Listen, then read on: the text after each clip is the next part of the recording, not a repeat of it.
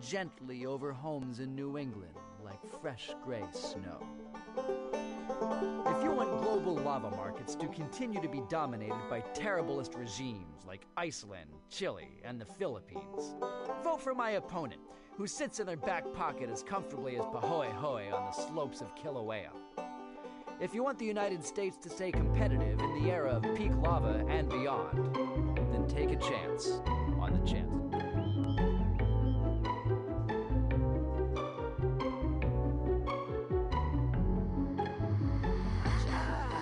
Hey, it's high noon.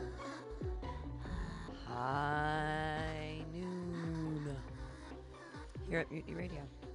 And it's time for the Alta-Cast, which has, over this summer and during these interesting COVID times, has morphed into a poetry reading. Oh, yeah. Oh, yes. Choose Poetry, Choose Life started months back during the, there was in Glasgow, a poetry festival fringe thing, and they didn't have the opportunity because of the timing with COVID, and I hooked into it, and we're still doing it every Wednesday at high noon. It's 8 o'clock for them in Scotland, and we bring you poetry on this Zoom call from all over the place. It's a really wonderful, supportive group of poets and writers, talented people, and you can kind of do whatever you want. People have read some short stories. I might actually read a short story tonight instead of I have one poem, new poem. It's not a very good one, but I mean, I gotta write at least one a week, you know. But it's hard. Sometimes it's hard to know what to write about, especially if I'm not around my inspiration. When my inspiration is far from me, it is hard for me to come up with material. But I have been writing a lot of jokes, so yay, I wrote some new jokes this week. I feel good about that. All right, I'm just kind of waiting for the link from Aaron Gannon and Andy Talbot, the co-hosts of Choose Poetry, Choose Life, coming at you from Glasgow, Scotland. I'm Pam Benjamin. I'm here in the studio at MutinyRadio.fm and .sf, the Mission District. I have faith that the sun's going to come out today. It was pretty foggy and blah, blah, blah, blah on my way over, but I did some excellent thinking. Some really, really solid thinking today on the way over. Like, really, oof. Feeling like Socrates over here. You know, Socrates never wrote anything down. He said to know is to know nothing. And I get it, man. I've been having some pretty wild thoughts, and I should not be writing them down. I'm going to get us all in trouble. I know why you didn't write stuff down, bro. I've been to Greece. I've seen your pottery. I see what you did write down. Dear Lord, don't write that shit down. Some terrible thoughts I've been having lately. Isolation. Ooh, feels good. Learning. Okay, we're gonna be right back. That was one of my sort of new jokes. I talked around it. Do you see how I did that? I made it seem like it was conversational, but it was really a new joke that I'm writing. That's a trick. It's pulling back the veil for you with comedy. You try to make it sound like a conversation, like you just came up with it just now. Isn't that amazing? That's incredible. How did that magician of words and timing do that? It's high noon. I'm high. We're going to be right back with some poetry.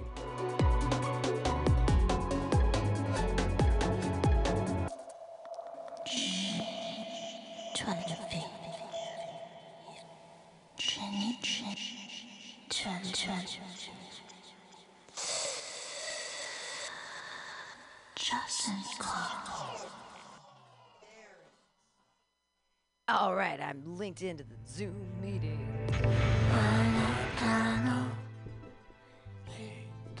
Oh, I forgot to tell you also that we are listening to Kobe, the Japanese Bjork. I've dubbed her that. That's not, no one else has said that. Go give her money. She has so many albums out there. And we're going to be right back with Aaron Gannon and Andy Talbot. Choose Poetry, Choose Life. MutinyRadio.fm.sf. I'm your other host, Pam Benjamin. Coming up at 2 o'clock, got a call from Latoya, the Sheriff of Truth. That's going to be exciting. Yes.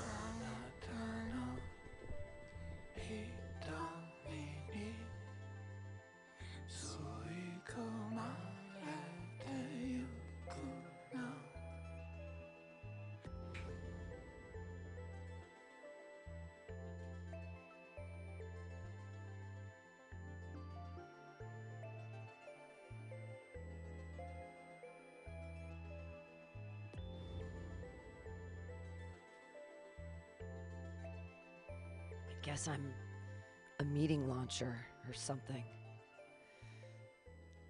Well, we'll wait for that. Here, I can entertain us. I can entertain us. Crazy people. Of course I can entertain us. Kidding me? A long time ago, I wrote an embarrassing book. I called it Number 2. It's a collection of poop-length short stories. I used to do a fiction blog every day in the early days of MySpace. I was like, I'm a writer now. And so I wrote a lot of really mediocre short stories. And now I realize, how terribly mediocre I truly am. But at the time I was like, I'm so creative. I'm really doing it. I'm a writer. Anyways, it's a huge collection of these short stories. And they're all meant to be super entertaining and stuff. And let's see. And some of them are more true than others. But they're all basically built, something. Let's see. Today's theme is motorcycles for Aaron Gannon's thing. So let's see if I have anything about motorcycles in here. Bible Belt Bar, white vans attack in the night, boys get steak on the first date. Some of them are just awful. I'm embarrassed that I even put these out for people to read. Okay, this is funny. This is an absolutely true story too. It's called Religion Can Kill You. So we're going to add 2 more to the Muslim group. Mouth scrunched, he tapped his pencil to his list with all seriousness. His pants were far too short, and the argyle sweater matched his visible socks. I was trying not to stare at his bulbous man boobs, but the tightness of his sweater accentuated their glorious shape. I snuck into the meeting 10 minutes late and didn't expect to be bombarded with religious commentary. It had been a rough morning with the cats. My shoes didn't match, and the wrinkled pants yanked from yesterday's dirty clothes, they smell cleanish. My makeup wasn't on. I tossed my fuzzy pink pouch clinking colorful tubes onto the table in the conference room, ready to apply without mirror during the meeting, when I was accosted by 30 sets of accusing eyes and questions. Do you want to be part of the solstice group? Now, I actually celebrate winter solstice. It's way more important to me than Christmas. I don't have anything against Christmas. I was a pretty serious zealot for 18 years of my life and can play a convincing Christian with my parents for Easter if I have to. But I'm a solstice celebrator with some wonderful traditions. Was I high? Had I chased the dragon minutes before, head down, hiding from the rent-a-cop in the parking lot behind my Lexus? This couldn't be real. I began to laugh hysterically on the inside. I don't work Saturdays. Eyes widened. Must cover. No, I'm joking. I don't know what we're talking about. We're having a Christmas party, but don't want to offend anyone. They were planning a politically correct Christmas, complete with Hanukkah, Kwanzaa, Santa's Christmas, Jesus' Christmas, Shintoism, and solstice. They planned little tables with cookies and coffee and information about the various holiday celebration as a thinly veiled cover for bringing in business. We did research, and the Buddhists don't have a holiday in December, so we think solstice would be better. Were they kidding? This is some colossal joke. I mean, it's a joke regardless, but Shintoism? Solstice? I was thrust into the solstice group and had to explain the traditions and history of the holiday. I wanted to share our tradition of dinner on the shortest day of the year and the annual chucking the baked potato into the canyon ritual, but I was thinking my pagan beliefs might piss off a Christian or two during the joyous holiday season.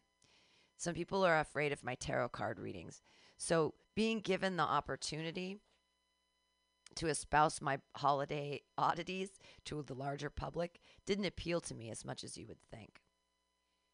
This was the third hour-long meeting devoted to this, the silliest of topics, and I had actual work to do in the building. We all did. But chattering women hunkered down at tables discussing preparation for Jew cookies and Shinto rituals. What kind of cookies do Asians eat? The Christians wanted a Santa, candy canes, and a nativity, but some thought using the baby Jesus was a little too religious for the event. Keep the Christmas section to 'Twas the Night Before readings and presents and stockings. No Bible references, please. The actual Jews in the building were part of the Christmas group, and the born-again Christians were with the pagans, and I couldn't stop laughing. All right. So that's an old story I wrote. More of like a social commentary on the job that I had at the time, which I found fun and interesting. It was terrible. Gosh, somebody like messed with this cord and it's all wacky. It's all wackadoodle now. Okay. I think this is supposed to start. Are we in? I pressed the Zoom room.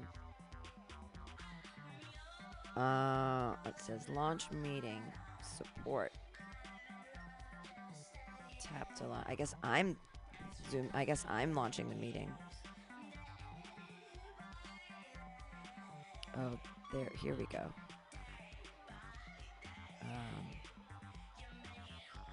Okay, here we go. Zoom success. Okay. I think I did it. Let's see if we figured it out today. Oh, yes. The host will let me in shortly. We're all here. And yeah, so that was a story I wrote a long time ago. And I used to work at a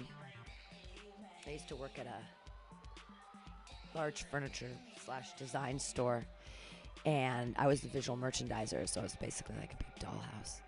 But it was so silly, and we were in the middle of, I guess, a recession, or nobody was buying anything, whatever was happening. And what a nightmare. True story that was. I couldn't stop laughing. It was so ridiculous. It was one of those things like, meetings are so dumb. We had a meeting once about the concept of integrity. This is a room full of adults. And I'm like, we need to. There was a thief in the building. It was, I almost got fired because I was writing in a comedic way about the thief because nobody was doing anything about it. So, let's see if I can find another one worthy of reading.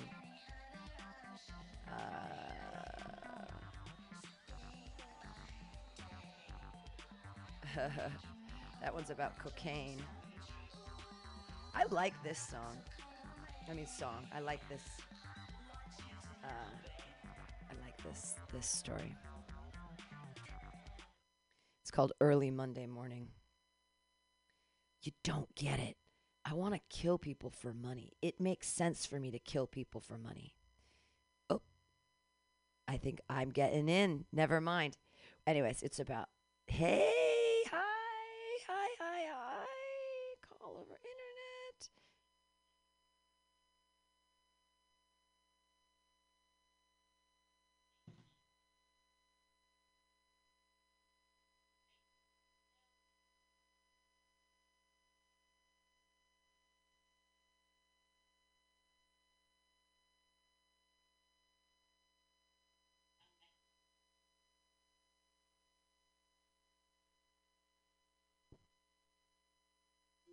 Meet the devil's hound.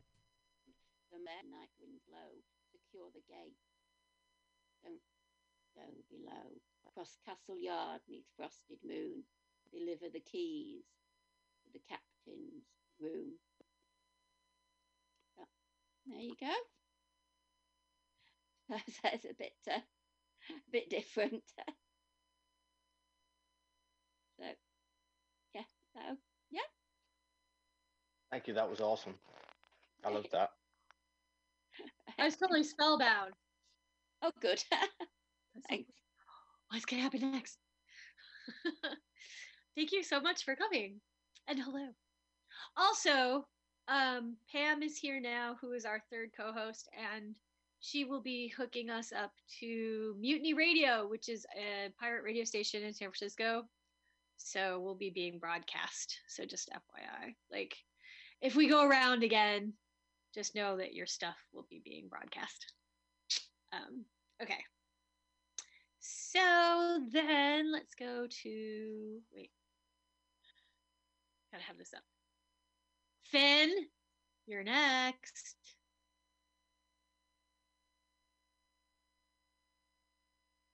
I have asked to unmute you. I was trying to unmute myself. Hello. How are we all doing? Hi. Hi. Okay. I'm just looking. I don't think I've got anything sweary tonight for a change. So relaxing, no F words. I am trying to find. Okay, I have a couple of relatively new ones. The screen moves. This one I wrote the other day. Some of you may have seen it. It's called Christopher Street. What does your brother know of your mind and how it works as you dress up in your finery and steal out into the night with painted nails and ocean hair, flouncing your performative femininity, sharing dances, furtive glances as you walk against the tide, confident in your pride, the right to be, the right to see the things you want to see. Your brother lives in his own world, you in yours, but you can share the love of sport. One is not exclusive to the other. It's just your brother doesn't understand how a man can love a man. And even though he doesn't know, even though you can't quite get it, he doesn't mind. He doesn't care. Because he is your brother, he will pick you up when the night is done, when the party is over, and you are red with invigoration. Even though he doesn't understand your situation, he will drive you home and make sure you're safe because he is your brother. That's one. And the next one is, yeah, I'm not doing any funny or uplifting stuff tonight, I'm afraid. This one, some of you may have heard it because I did it recently somewhere. And it's just called, it's got a question mark. It's just called question mark. There's not a title for it. Where were you when I tried to call? Where were you when I started to fall? Where were you when I wanted to zoom? Where were you to brighten my gloom? Where were you when I wanted to mend? Where were you when I crashed on the bend? Where were you when I wanted fresh flowers? Where were you in my loneliest hours? Where were you on my birthday with a card? Where were you when my day was so hard? Where were you when my coffee ran out? Where were you when I gave you a shout? Where were you when I had sores in my mouth? And where were you when everything was going south? Where were you when I couldn't get out of bed? Where were you to ease my sore head? Where were you when I needed fresh water? Where were you when I started to falter? Where were you to give me a smile? Where were you? It's been a long while. Where were you to help wash my clothes? Where were you? Too busy, I suppose. Where were you when it started to rain? Where were you to help ease my pain? Where were you to help mow the grass? Where were you? I'm afraid to ask. Where were you when I needed a friend? And where were you as it started to end? You're here now, with others I see, saying kind words about little old me. You watch as they lower me in the ground. But when I needed you, you were never around. Where were you? That's my do for just now. Thank you. I feel guilty after hearing that poem. Wait a minute, I don't know what you're talking about. That's all right. I didn't do anything. What are you talking about? Anyways, I was right there. Anyways. I'll maybe find a cheerier one for the next bit. Catholic guilt. Is it true?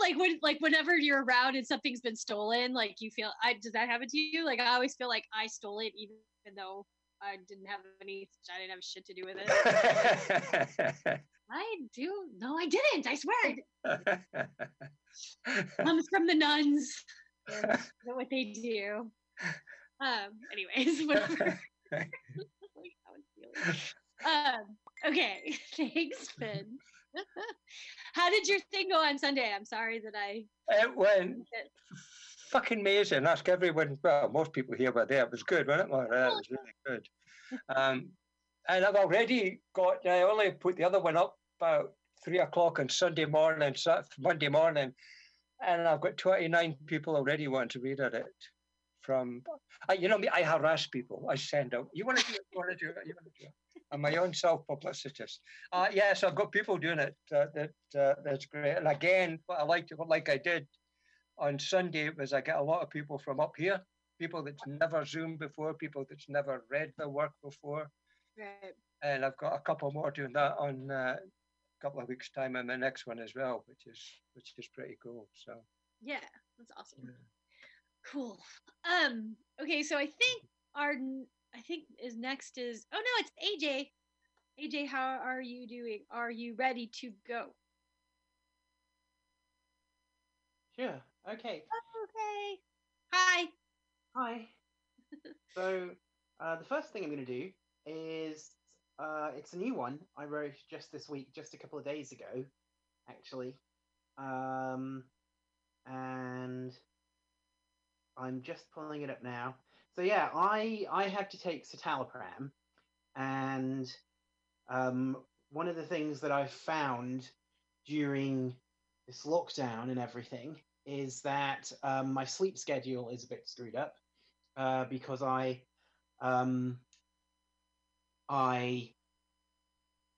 sleeping at odd times, and because I usually take the citalopram before I go to bed.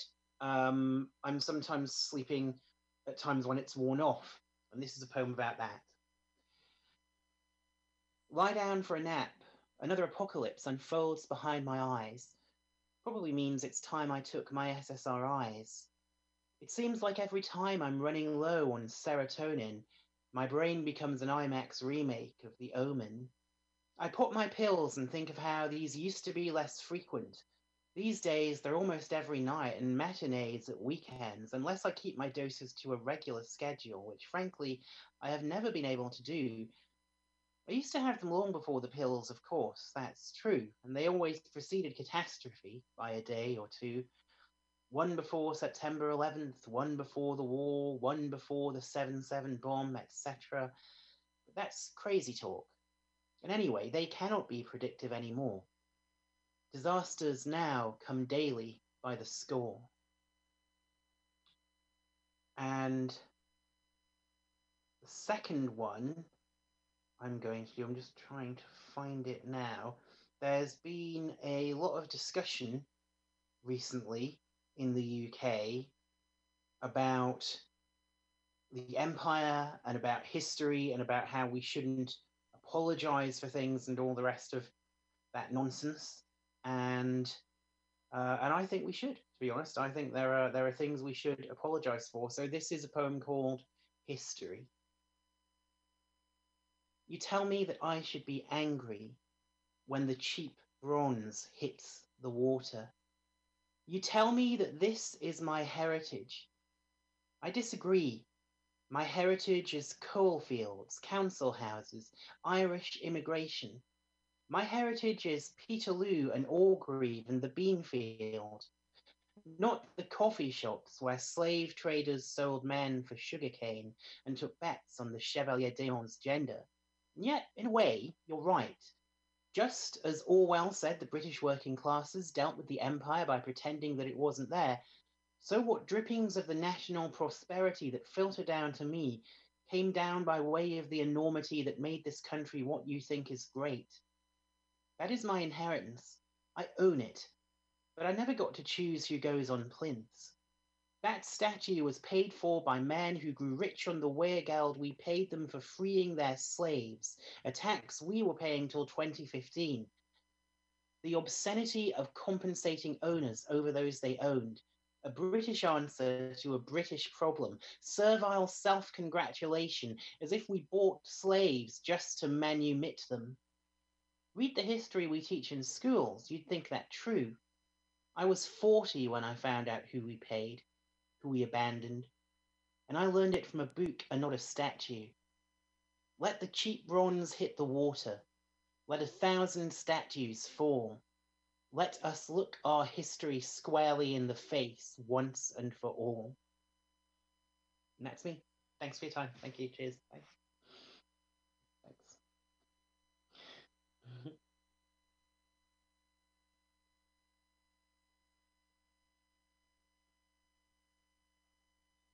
I'm talking, my mic's muted, whatever, blah. Hello, can you guys hear me? Yeah, okay. I think I read the poem about the SSRIs on your Facebook page, or maybe you read it on Saturday. It's definitely SSRIs and the way they affect us is, I think, gold mine material. Okay, so actually next we can have Generalissimo. I don't know. I'm asking him to unmute. Hi! Sorry. Oh, I turned off my cameras. Okay, I'm all over the place. I'm sorry about that. Sorry. Okay, can you hear me fine? I can. Gracias. Yes. Okay. Okay, so let's start with my latest poem, which is called Our Pandemic Face Masks, Modern Day Third Eyes.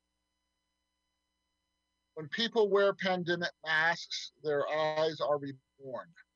When people wear pandemic masks, their eyes speak volumes for their hidden, muffled mouths. When people wear pandemic masks, their eyes tell stories that expose unexposed truths. When people wear pandemic masks, the sun's glare etches its intentions into people's dispositions. When people wear pandemic masks, they see strangers' souls in Crayola-colored irises that confound their sensibilities. When people wear pandemic masks, a simple wink sounds like an angry foot stomp. When people wear pandemic masks, a pair of raised eyebrows feels like a 1-2 karate kick in the face. When people wear pandemic masks, they are transformed into mild-mannered luchadors.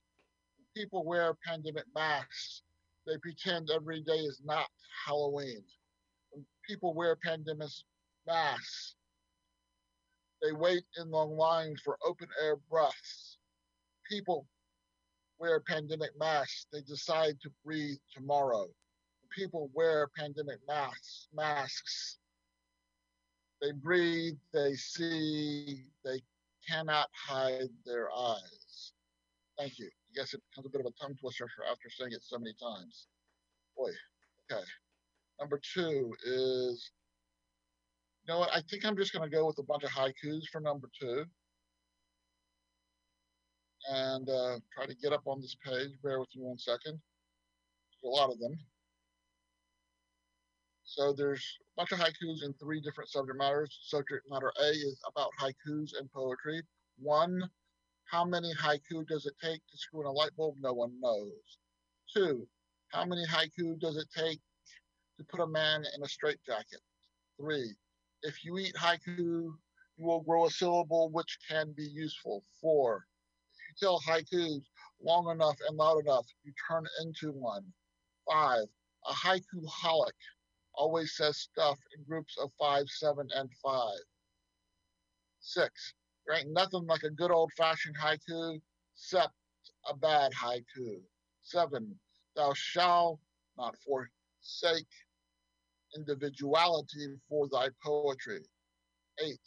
Certain expired words can only be used in poems and crossword puzzles. Subject matter B, because life. 1.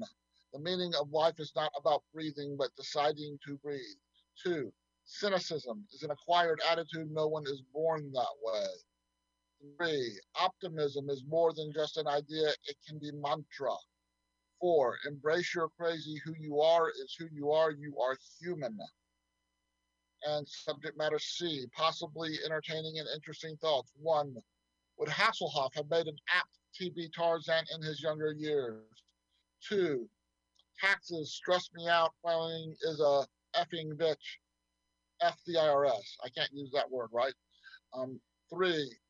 Grilled cheese sandwiches are ooey, gooey, stretchy little addictions. 4. I have used up all my AAA calls this year, leaving my lights on. 5.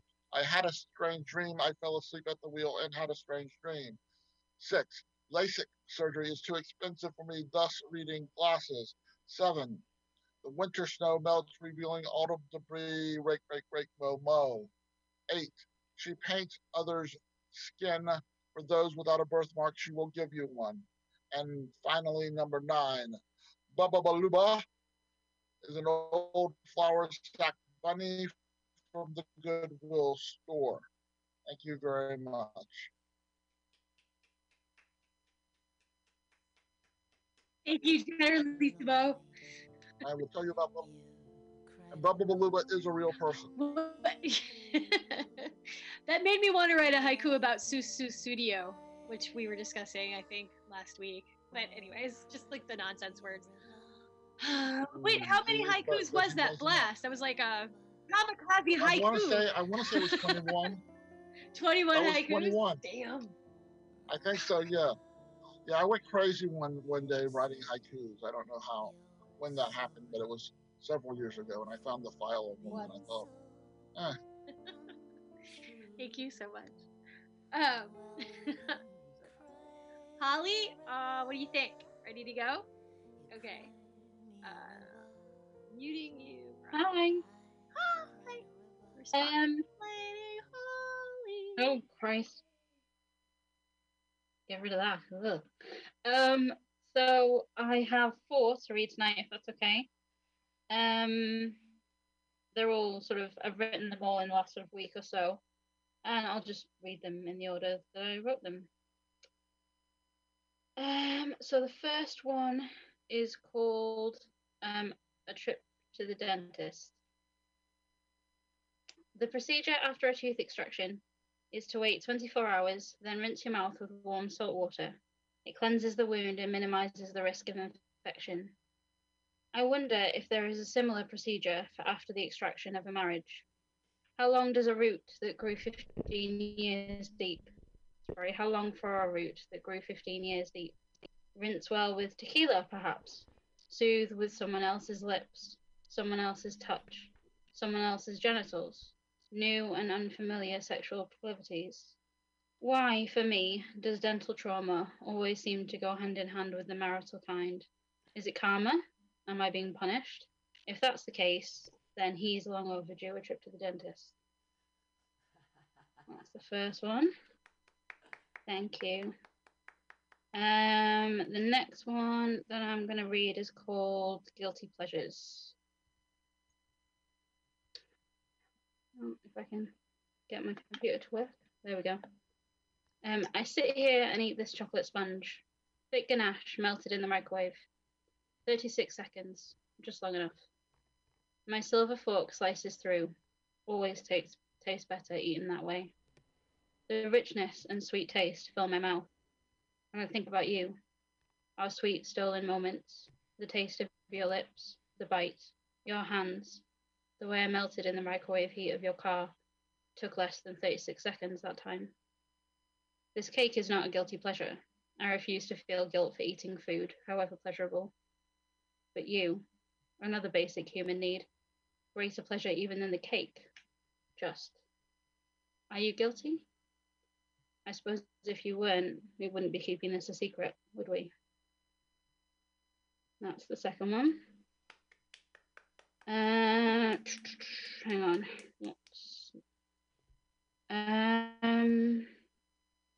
So the next one I'm going to read off my phone. Apologies, I haven't typed it up properly yet. It's called Ghost. I lie in this empty bed, reliving it like time travel, like a ghost. I think I can still smell you on my pillow, but it's a ghost scent. 12 hours is too long to linger, except in my memory. My head in the crooks of your shoulder, your arm around me, as we shared our secrets. My lips on your neck, the noise you made, the taste of my name on your tongue, your hands on my hips, you inside me, the tug of my hair, the taste of the pillowcase. It's all just time travel, ghost memories, and I am left unsatisfied. Thank you. And the last one I'm going to read is called Wonderland. Again, if I can get my computer. There. She falls too fast, like Alice down the rabbit hole, chasing a bunny. Soft and sweet, but perpetually late. Never enough time in the day. His red queen would chop off her head. What did she expect when he said, "Drink me," and she did? A fatherless child raised by a Mad Hatter, tea parties and changing places. Now stability feels boring. Is it any wonder she can't sit still and she doesn't know who to trust? As a child, she had a recurring nightmare of that floating cat, bearing down on her with its insidious grin. Escape impossible. Now, any man could be a Jabberwocky. She must develop better instincts and learn to rely on herself. That's it, that's me done. Thank you.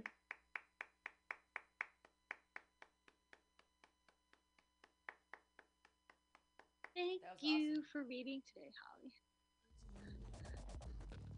Holly. Oh wow, you muted yourself quickly. Okay, so I am next. I don't. That's true, right? We haven't had anybody come in. No. Okay. So because school is starting soon. And I've got to start collapsing various activities. I'm going to be reading a lot of stuff, like kind of new or reworked shit from my dissertation project.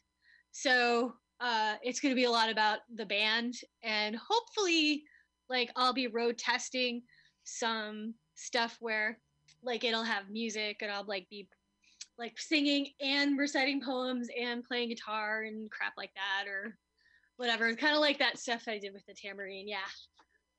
Okay. So this is a long, sort of a big series in the middle of the,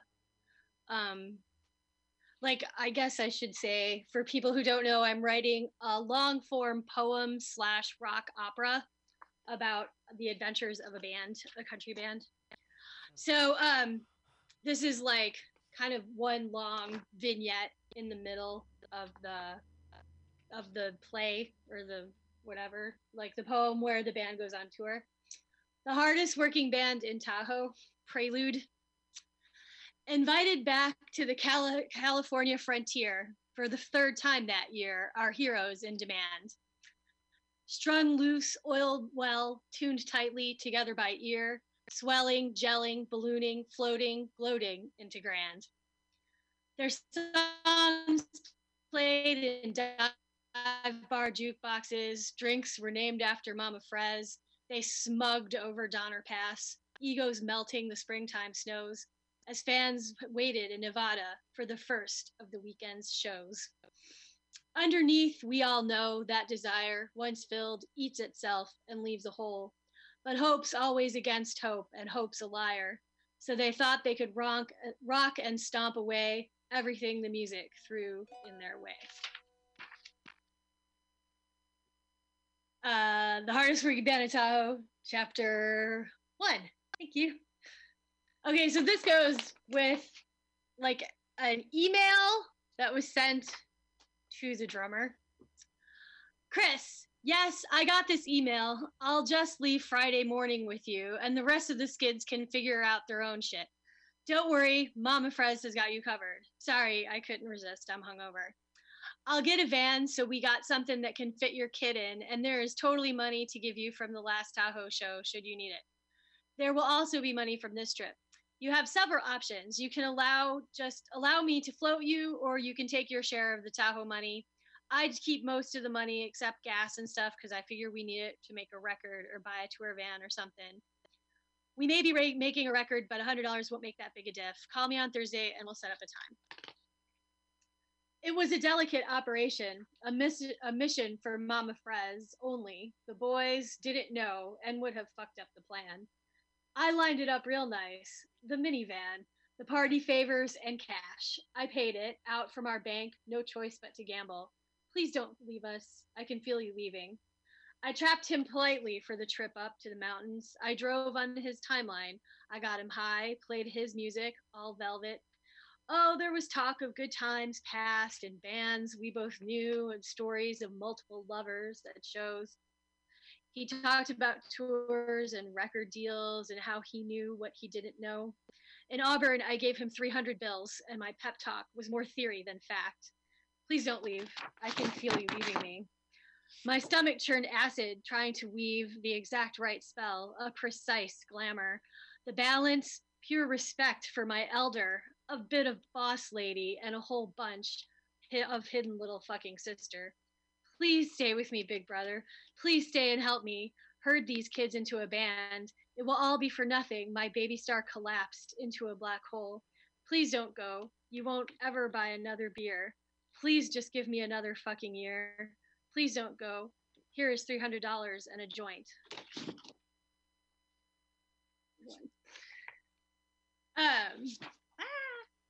Okay, and then I'll just do The Hardest Working Band in Tahoe, Chapter 2. Oh. A proper stage to play for the night was a fine thing. It was Friday night's opening fling. Always all of us strutted through the door, pulling oh-so-weary faces, lugging gear in both hands. Hey, who do we talk to, ma'am? We're the band. This place had been called the Bucket of Blood, and when we opened on that C chord, we were 6 feet off that floor. Always, for all of us, the first set creaked. We put our safe songs there, nothing more, played while preoccupied, a deep background score. For the second set, we drank too much beer, lonesome, ornery, and mean, but wobbling to a sore. The ski bunnies brightened the old Bucket of Blood, calling out for Toby Keith and Faith Hill, cries we'd ignore. The California mountains graved thieves and whores, and we were amongst them that night in the rafters, drinking with bikers, praying to our masters. The frat bros pumped their fists and tried to sing. They knew no Wayland words, but we still worked them to a roar. Still killing on stage in a place they used to call Bucket of Blood, we felt like we were never meant to be anywhere else for sure. That night we shook the dead miners' ghosts from the floor. And that is, so far, the hardest working band in Tahoe. Okay, I guess we maybe should take a break now, or do you want to go, Andy and Pam, and then do another round? I'm still writing mine. Okay, do you want to take a break now? Yeah, if we could, actually. Okay, that's fine with me. Print it out, that's all. Okay, cool. So we'll come back at 9. Yeah, that works. That should give us enough time to get. Is that cool with everybody? Cool. And I will unmute everybody. Or wait. And I will pull us out of the feed so that no one has to worry and then we can also about what they're saying. You can talk about whatever you want. Yay. Talk about whatever you want. You're not plugged in anymore. I just am over here. So you are listening to Mutiny Radio. We're going to come right back in 15 minutes with Choose Poetry, Choose Life here in San Francisco, California. We are Zooming live with Glasgow, Scotland, and beyond. I'm going to play some Mutiny Radio commercials, and then we'll be right back with more poetry. I've got all kinds of stuff today. Oh, my goodness. Hey, take a break from the social isolation and come out to All Jokes, the daytime outdoor comedy show, September 5th in Bayview on Saturday, August 20th, September 5th, where Drea Myers hosts a super funny lineup of comedians. Grab some brick oven pizza and enjoy the show in an outdoor courtyard with plenty of room to be physically distanced.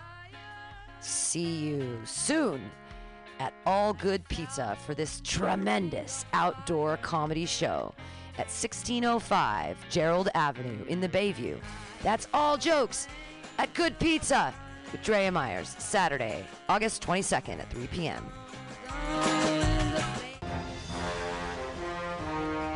Are you tired of swimming through a sea of podcasts?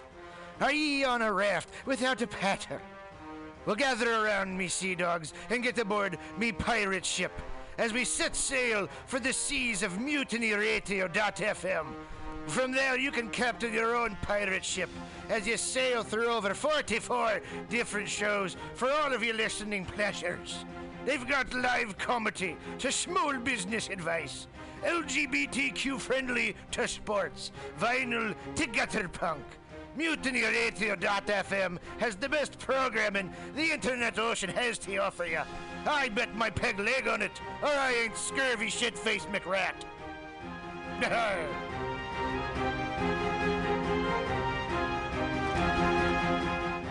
My name is Breakfast, and I'm running for Chancellor of the United States of America.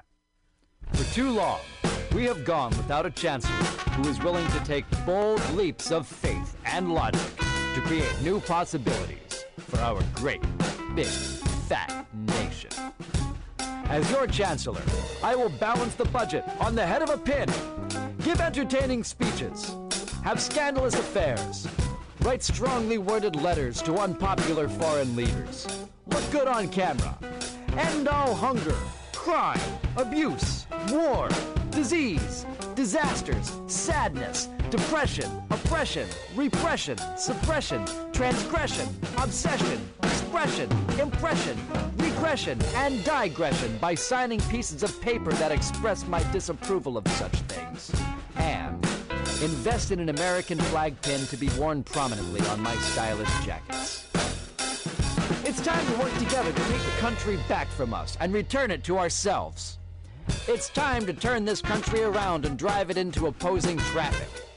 It's time to take a chance on the Chancellor.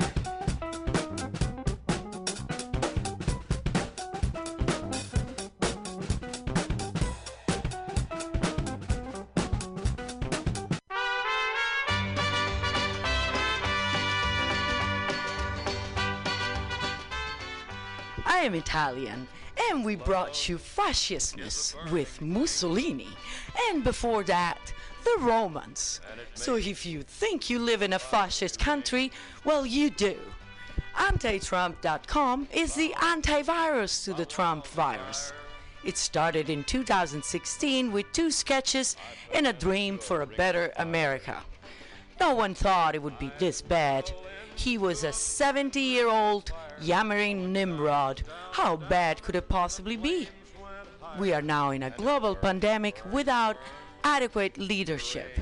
Individual politics are not important. We need to rally behind curing the Trump virus. Go to antitrump.com.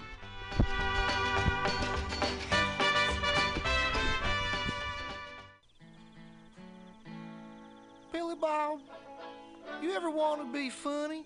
Well, my dogs think I'm funny, Daryl. Well, I mean, you ever want to be, like, in front of an audience? Like, other than, like, squirrels, dogs, and dead peasants? Well, shit. From time to time, I've given it a thought or two. You know, if you go to Joke Workshop, There's more than 2 peoples paying attention to your jokes, and they ain't even gonna be jerks about it. Daryl, are you serious? I can get people to listen to my jokes? And they'll even say nice things to you before they tell you how to get improvements. No way. What is this dag-nabbit thing called? It's Joke Workshop.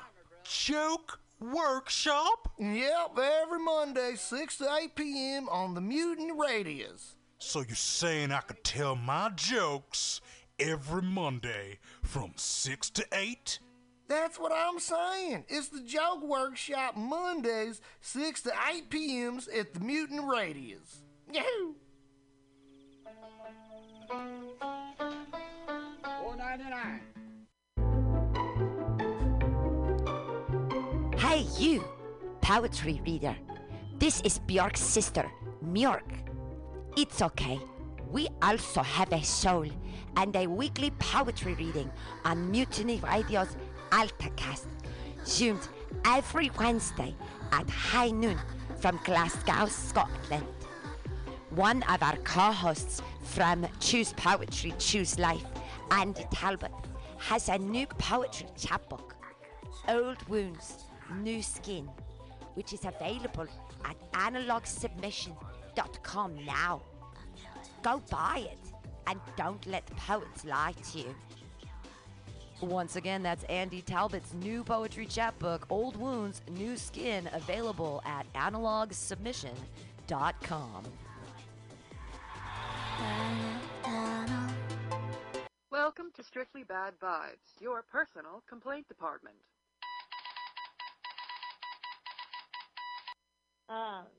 What the hell are we talking about?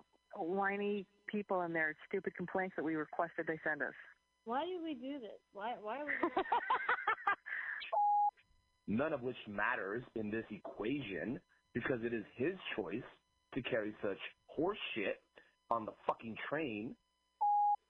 And he was yelling. He was like, "Move it, bitch! Move it, bitch!" And I wasn't. I'm just not. I'm not moving it. You know, I've arrived. Why should I move? I don't like what work has been giving us at our free lunches. 115-340-1976, and it does not spell anything. 115-340-1976. Go for it. Call in, guys.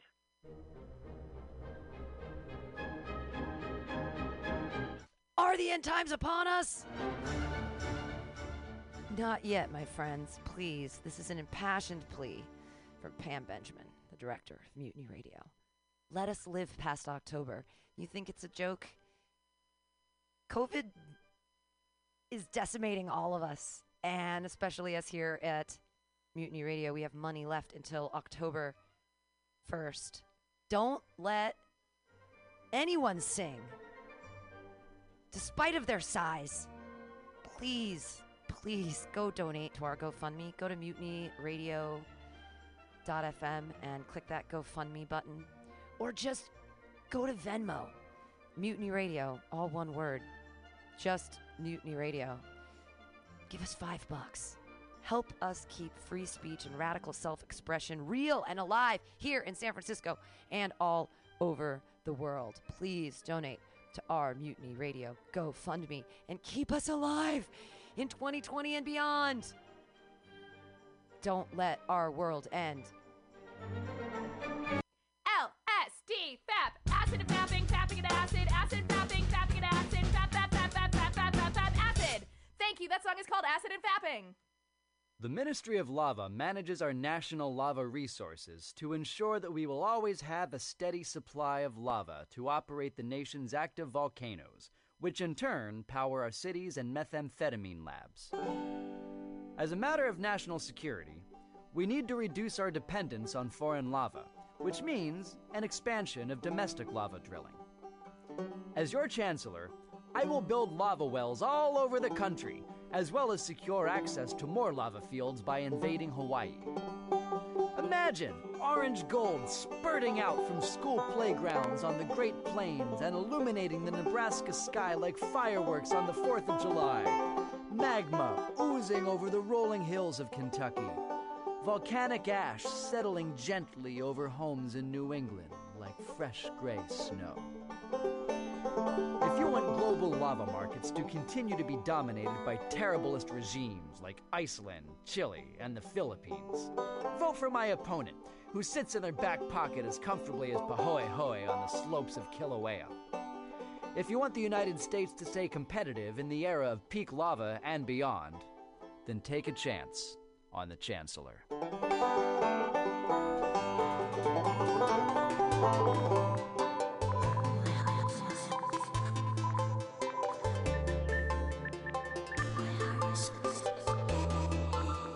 All right, we're gonna come back in a mere 5 minutes. They're talking about on the Zoom how the Isle of Man is 90 days COVID free. Nobody on the island has COVID. That's fantastic. So I'm here, Pam Benjamin, your host of the Alta-Cast. We have Choose Poetry, Choose Life with Erin Gannon and Andy Talbot. Love Erin Gannon's work today with her dissertation, The Hardest Working Blues Band in Tahoe.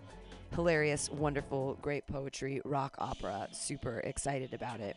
And her project and her dissertation and her PhD and all of that.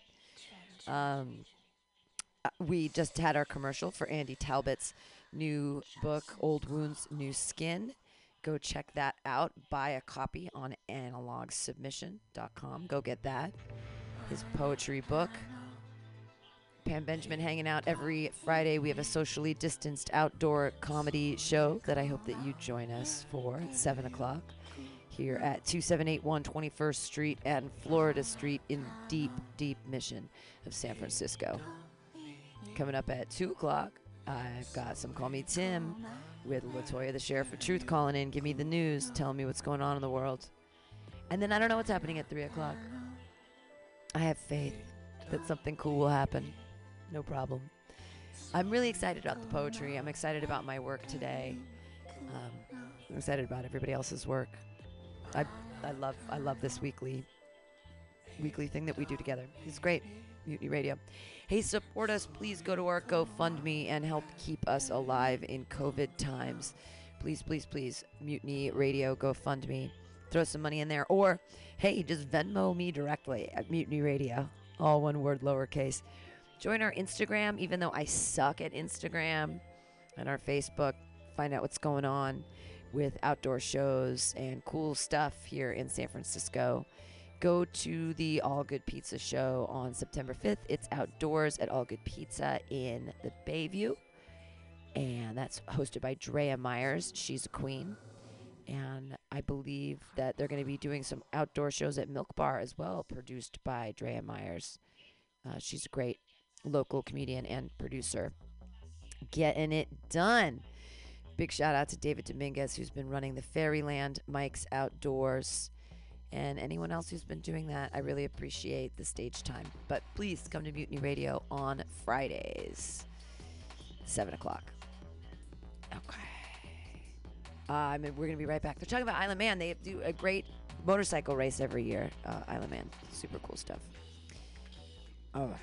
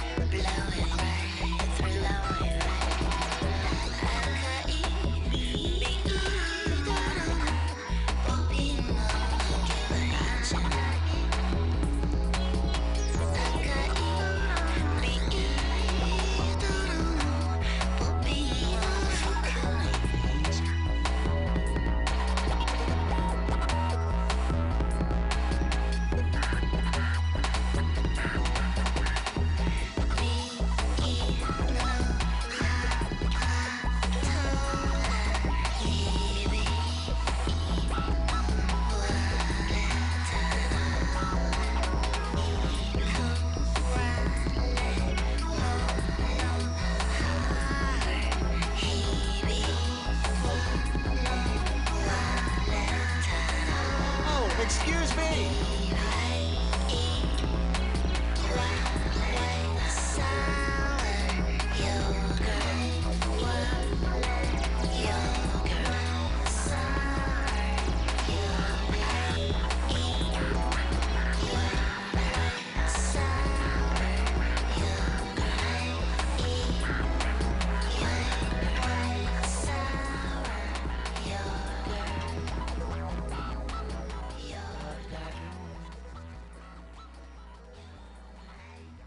Plug back in here on Mutiny Radio to choose poetry, choose life. We're back. We're back. Yay, we're back. Yay. Yay, and then yay. Rock and roll. The question is, are Aaron and Andy back? I am. Oh, there you are. All right.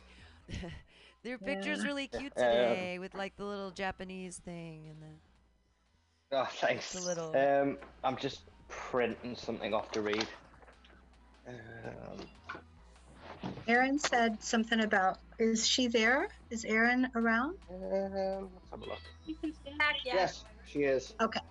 I heard a kitty. A kitty's here. Oh yeah, that's mine.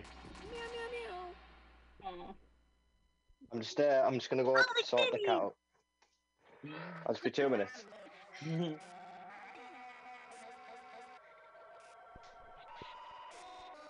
So did we just want to go back through the list? Well, Leslie hasn't went yet. Yeah, So. Aaron, your rock opera is awesome, and it is so it is so visual and so great and so new and different and so fun. Thank you. And the multimedia stuff in the middle with the email, everything. I was like, I can't wait. What a great project. What an incredible dissertation, because it's like an awesome project that's going to blow their minds and that you can use in the future for like realsies or whatever. Like you could totally produce this. It's so cool. So well, the crappy thing is I'm supposed to be getting judged on an actual stage production of it, but now we have no idea like whether or not that's gonna go ahead. So I don't like know if I have to rework my entire like PhD proposal. You know, you could almost do it like a behind the music, like a COVID-y thing where like they were doing different, where they like zoomed in or something and they had like their parts. A Zoom opera. Is that too meta? It's like so meta that it's right. Exactly. It's just like but anyways. Okay. Well, so we should be coming back from break now. So I'm gonna mute everybody except for Leslie, who will be reading next. Hold on a second. That's it. Leslie, are you unmuted? Okay, yeah, I'm ready. Okay, cool.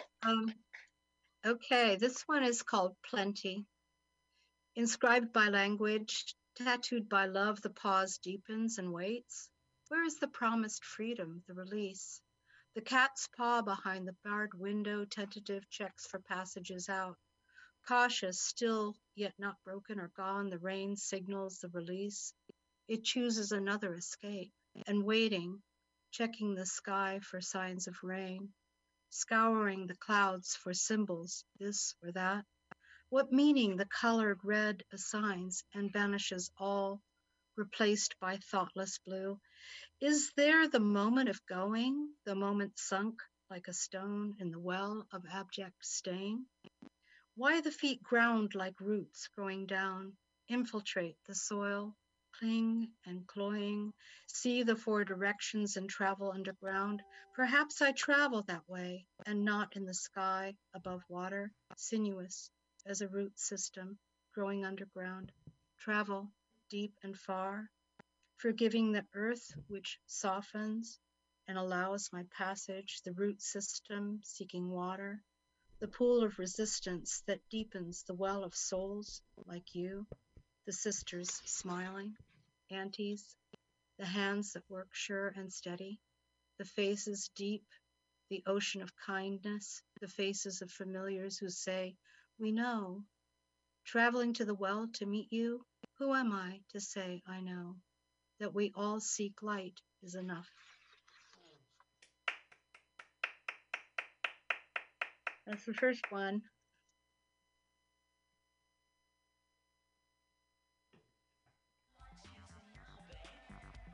Okay, so here's another one. It's called The Air of Idea. To remain silent is to be riddled by thought, pockmarked by the desire to speak, to let it in human form, the great elongated exhale of idea, taking form as matter and action, the heated energy of shape that words take. I will construct thought as the monuments of my being. I will instruct the hazel wand, the extension of my body in human form, to lightly play across the air before me, describing me as form, chasing down the wind, hurried ahead of me now, dancing and joyous, preparing for me this path I will walk, to create the magic of idea to idea of me receiving and me extending and traveling with this as the carrier, from the source to the source to pass on to you as air touching, which touches you gently. I am safe, protected, moving in the air as idea. And then the last one, called Four Walls. Four walls. I have come home to a space, not an idea. The space answers my call, gives me comfort. The idea, the opposite, and unsettles with its vision of too much, asking the walls to be a cathedral, a city, a carnival, a receptacle of all that is the best and holy when it is not. It is only four walls, and this idea of space, is only what I put there and fits at the time, nothing else. And at night, after the hurried thought of day, I lay down my body on the humble bed which holds me, supports me as I sleep, and the pillow which nests my overheated head and allows me the release of substance of this form, which hold me during the day, of which I am captive, and at night, safely held in my bed, I travel above this, my home of four walls, glittering, a star in the night sky, released, only nothing, being nothing but that I am, the me that I am, pure vision, seeing in the rarefied air. That's all. Rarefied air! Yay, rarefied air! Thank you so much, great reading. All right, so I guess we start over. Myra, do you want to go?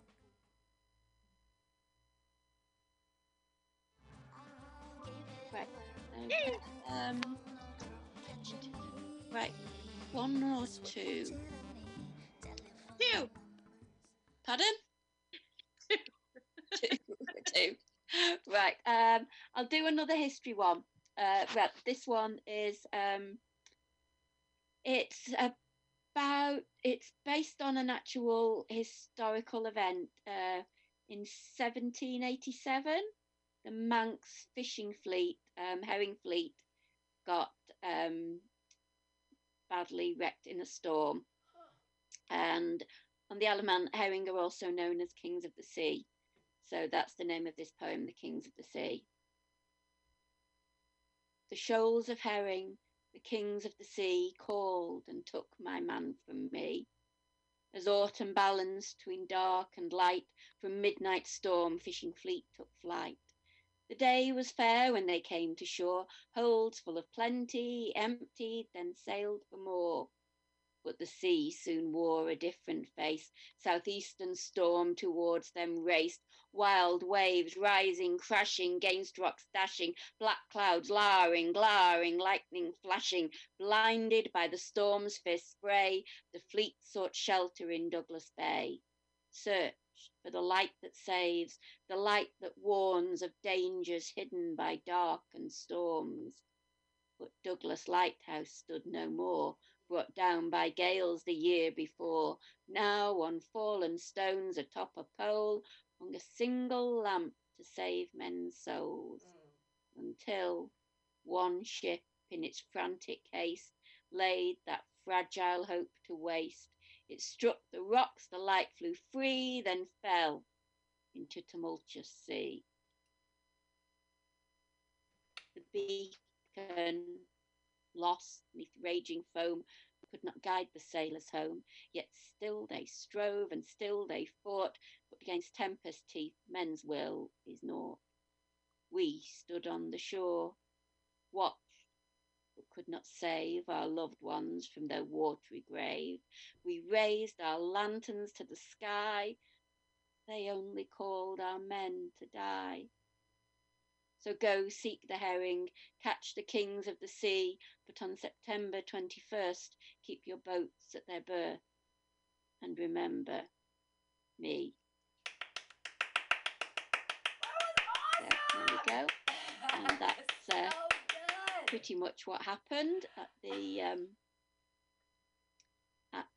thing. And then for the other one, I'll do a Manx. This is here we go. This is Manx cat rap. My one and only attempt at any form of rap. I'm a Manx feline, cat so fine, sublime. My behind tailless never fail to impress. I confess the rest overdressed. I'm flawless, not clawless. Manx awesomeness in no doubt. I shout out, bawl out, cat a wall out. I'm a Manx feline, cat so fine, I shine all the time. A great hunter, ain't no wonder. Prey I jump and tear asunder. Mice I plunder and I slaughter. Run for cover, hiding under planks and lumber. That's a blunder, that won't save 'em, 'cause I crave 'em.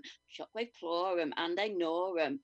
I'm a Manx feline, cat so fine, on long tails I dine. That's R-A-T to you, not me. Can't say that word, rhymes with cat word. It's a bad word on the island, but I find 'em and I grind 'em into dust there. Ain't no bluster, just a thunder as I massacre rodent clusters. Tailless wonder how they fear me, won't come near me. I'm a Manx feline, cat so fine, Manx feline so fine. There you go.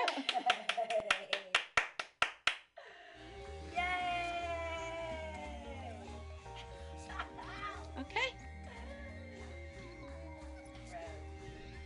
The hip hop rhythm is a little more playful than that. I feel like. Thank you so much. Wow, like what both like you've achieved such contrast in both your readings. Like random rap, that's awesome. So whoa, sorry, my feet are being attacked. Stop it! Oh my god. Okay. I think next is Finn.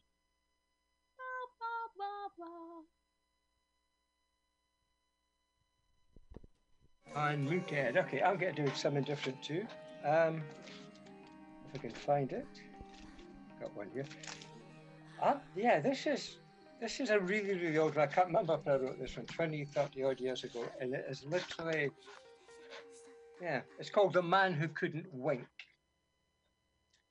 You'd think it was such a simple task if I was to ask you to close one eye, any eye, and leave the other one open. This is called winking, not blinking, as someone thinking person might think.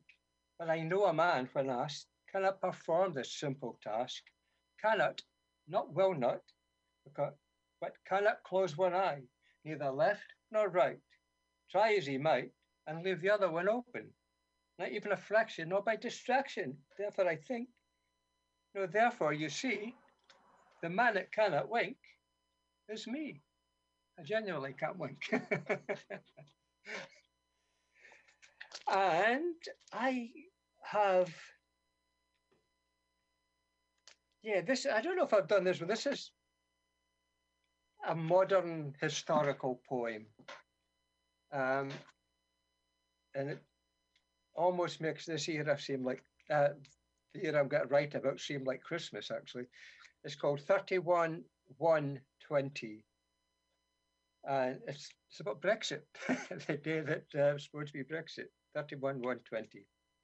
It's here, the last day, the day we take back what's ours.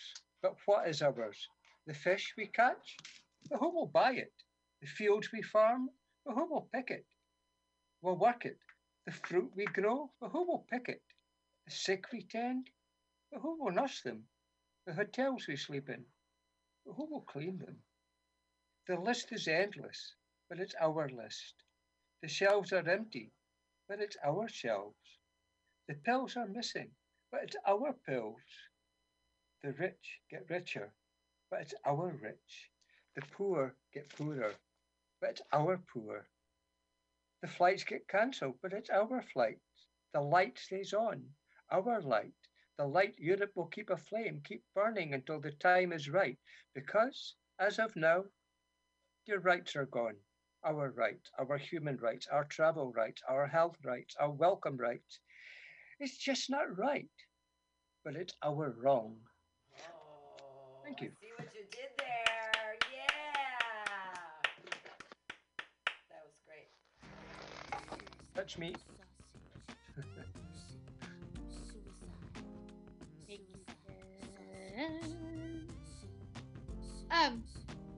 Andy? Hi. Okay. Can you hear me all right? Yeah?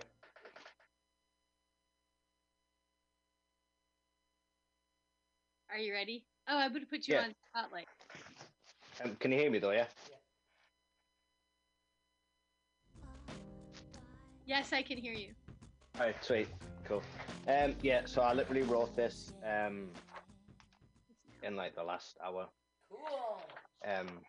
So bear with me, it's probably a bit rough. Yeah,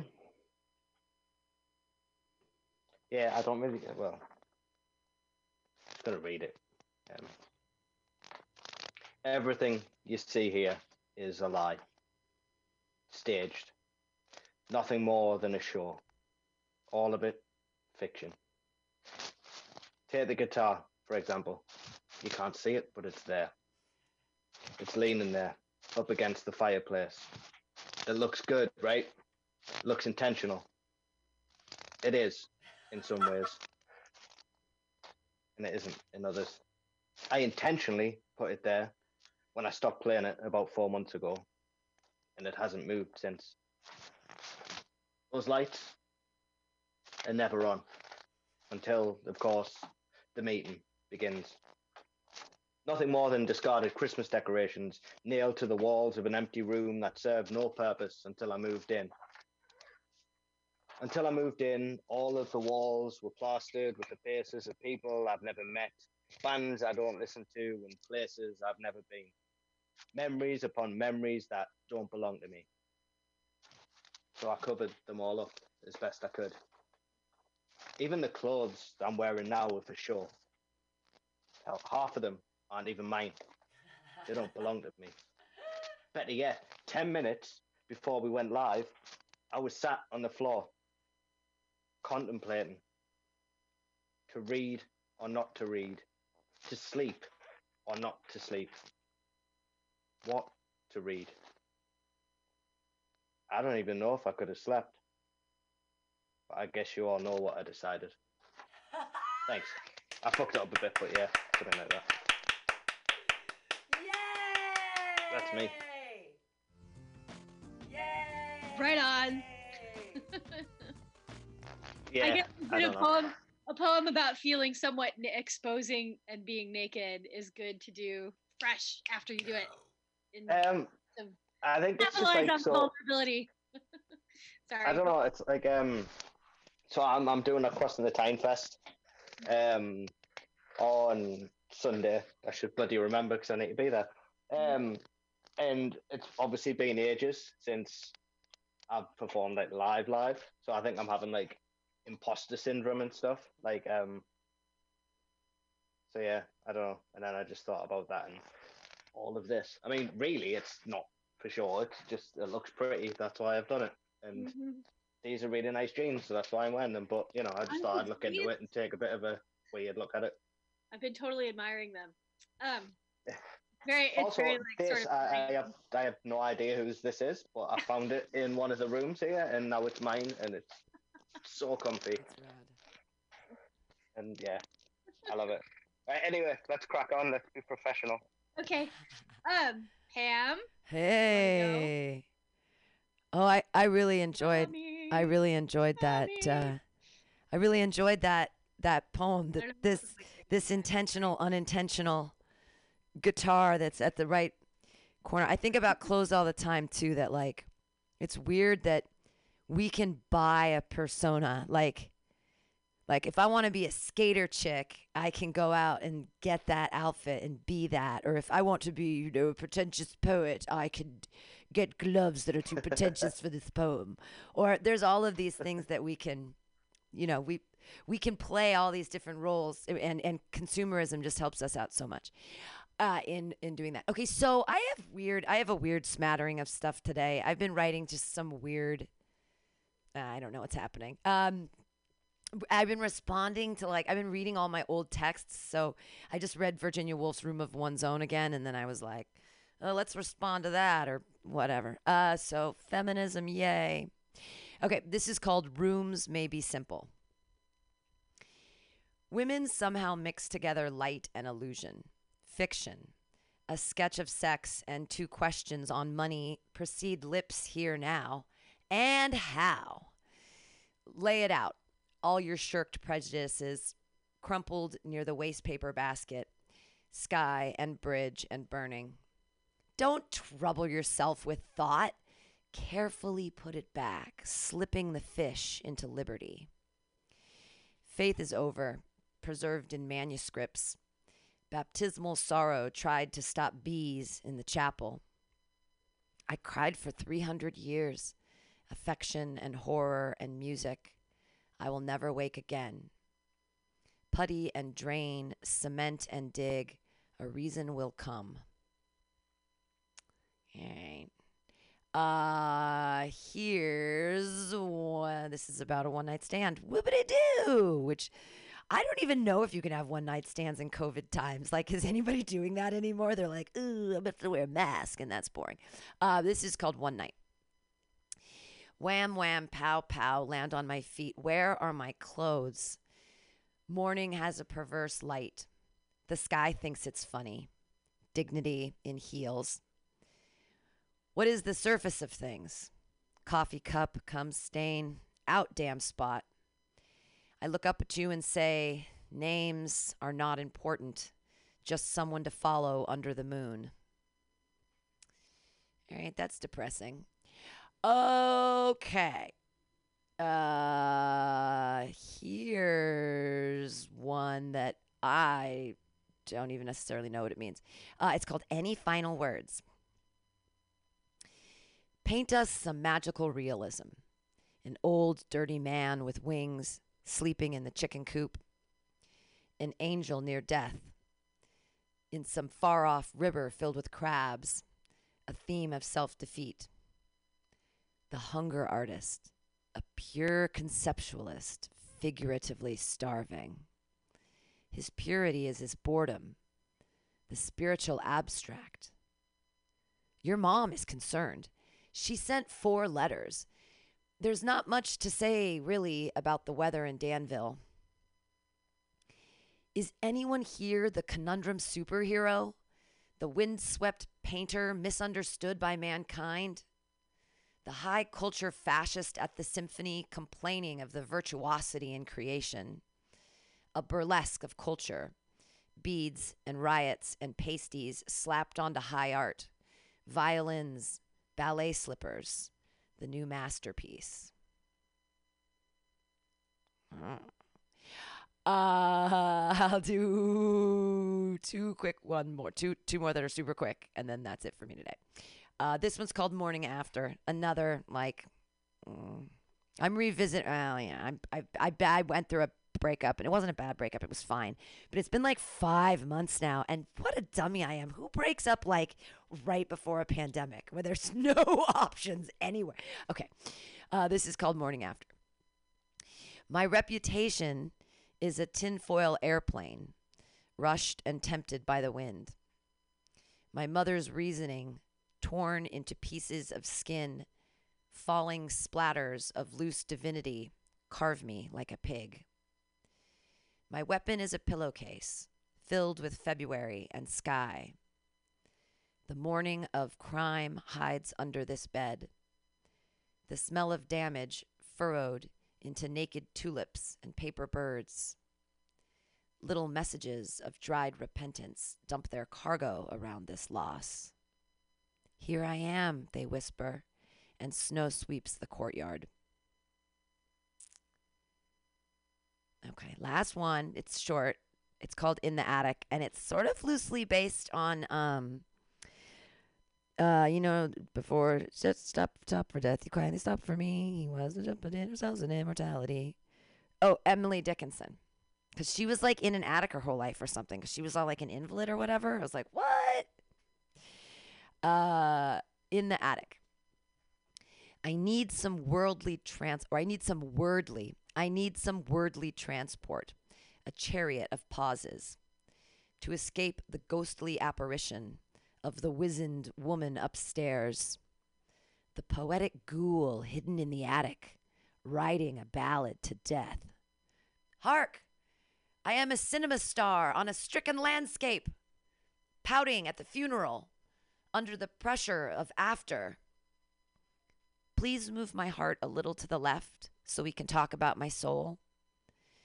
2 springs ago, before sex was a weapon, accidental brilliance spewing onto the wall, shattering the mirror with teeth. Okay, that's me today. Yay! Yay! Indeed, yay!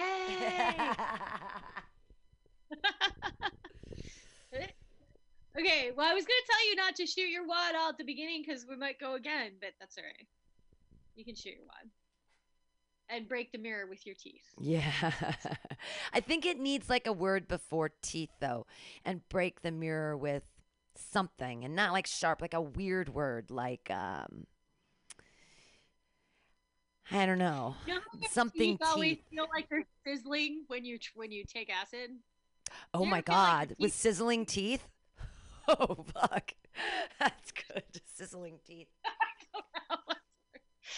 Like they're little pop rocks. Like my teeth are actual pop rocks. Isn't that weird? It's weird. Anyways, whatever. Okay, sorry. It's good like image. a phenomenon. I'm not sure if I haven't used it somewhere, but whatever. Guess who's next? You are. AJ.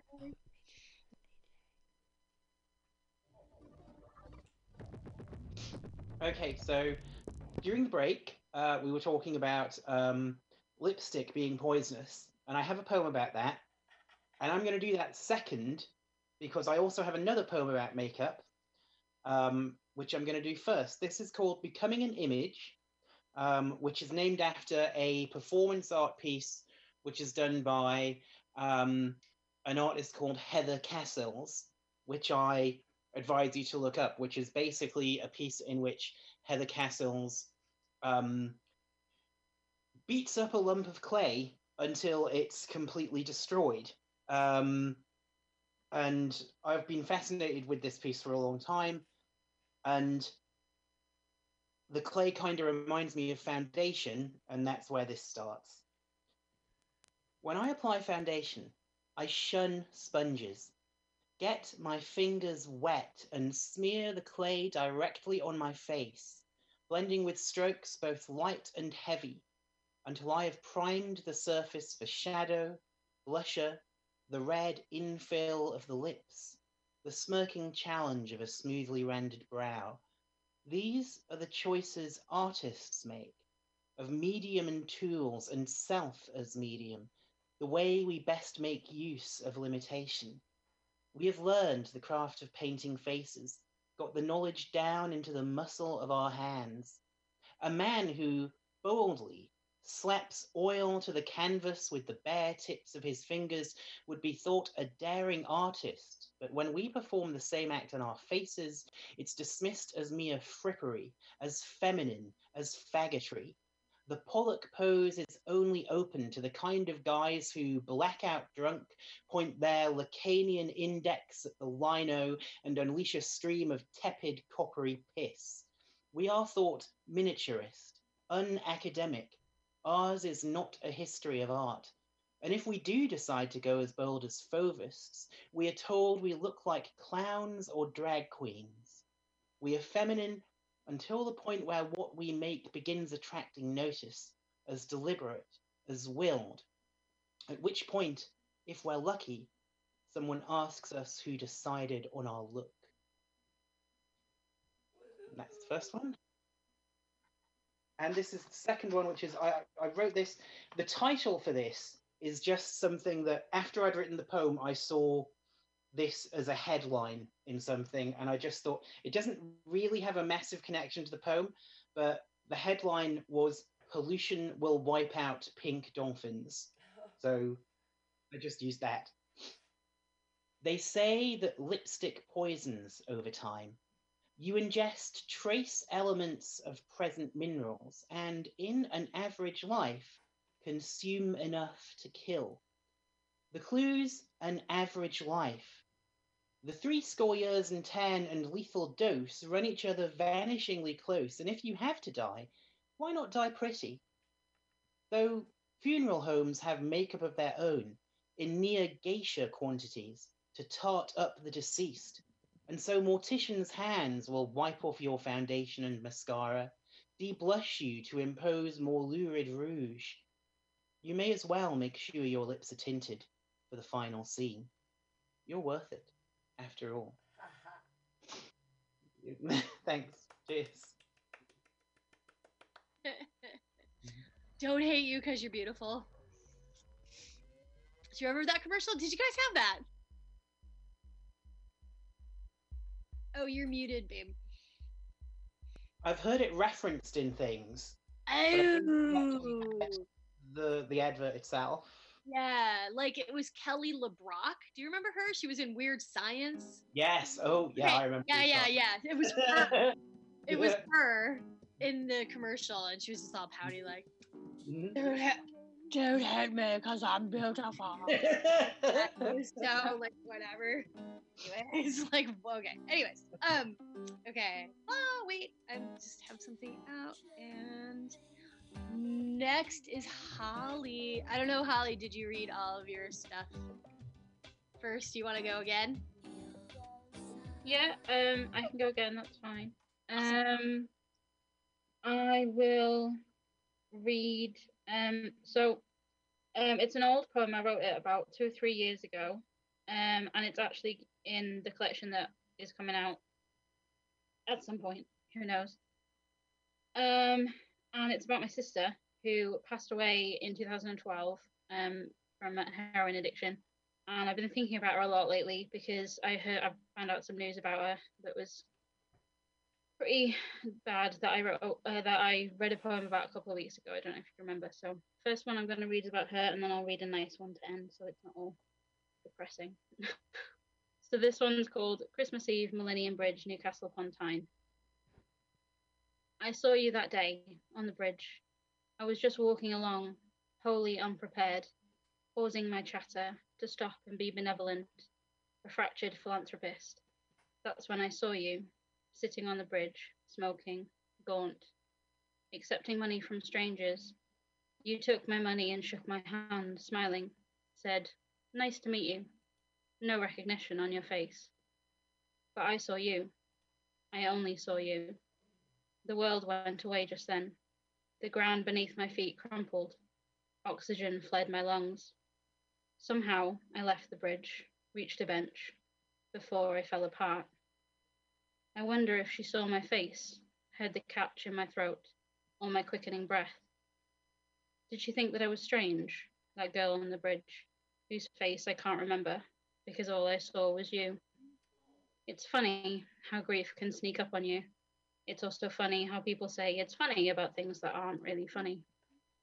5 years since you'd gone, last-minute shopping, and trying to be charitable, brought it all back, like I had you back, just for a moment.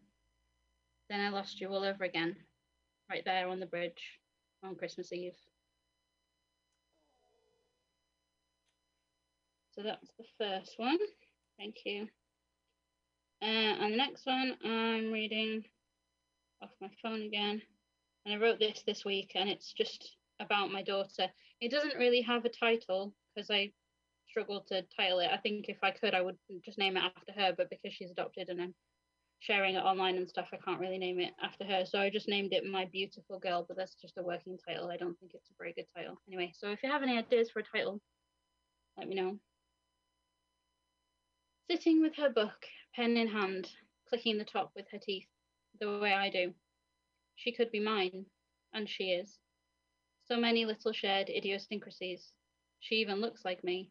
She has my nose, as though she were made for me.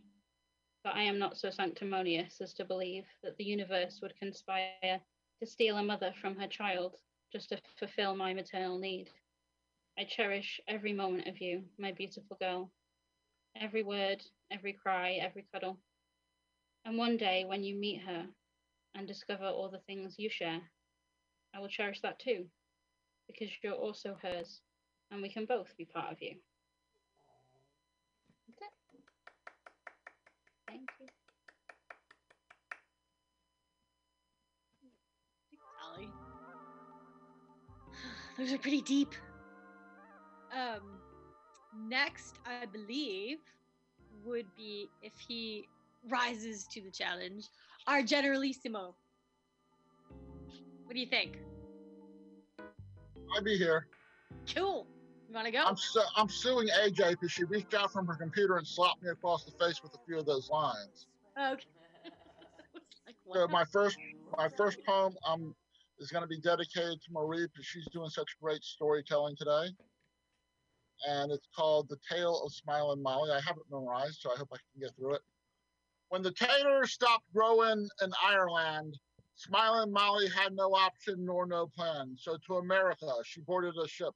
Over there in the saloon, she danced the jigs and earned her room from the drunkard's tips. If she smiled at you, you could dance with her, but you best not smile back or trouble might incur. One fine day, Smiling Molly was buying living supplies from the store for general merchandise. She looked at a brush with a handle of ebony, quite a splurge for a personal sundry. The brush fell to the floor from her hands. When she reached to pick it up, her eyes espied the eyes of a well-dressed gentleman.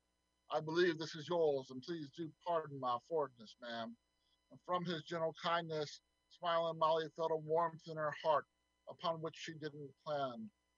A proper courtship did ensue, a fine church wedding some months soon, a house of the finest wood built by the finest architect. Smiling Molly's harsh past life one could not detect. In her house she raised 4 smiling girls. After the last had married, she returned to her Ireland from a very different world. At her husband's side she cried by her parents' graves, then returned to her America, to a family and life so fine and safe. Smiling Molly was always known to smile. She said her doll was told her girl, a smile don't hurt nobody, so you never has to have a reason why. She told her girls and their children too about her life in Ireland, her 7 brothers, her manda, and how a smile could always keep you from feeling blue. Thank you.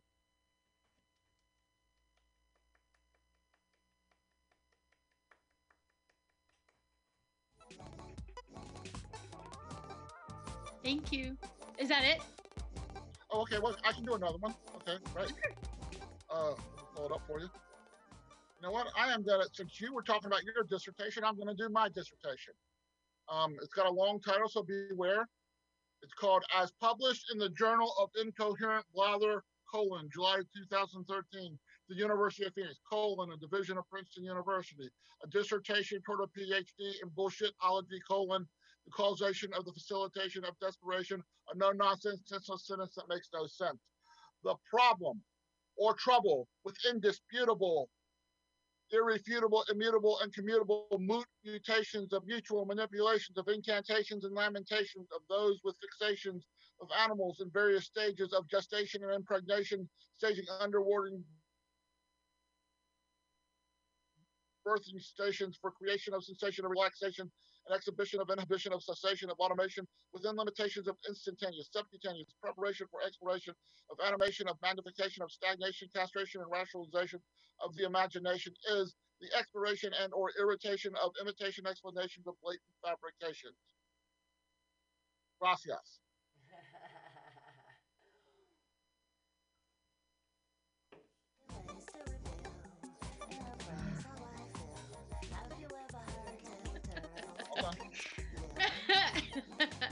That's awesome. That was my dissertation, and I did get that degree. Right on. Okay. So then, I guess after that, next would be we're supposed to have Stilly, but he didn't come. Okay, so I have one, and it's along the lines of I'm just gonna say chick shit that we were talking about during the break. The chick shit. This one is called Fishnets and a Fur Coat.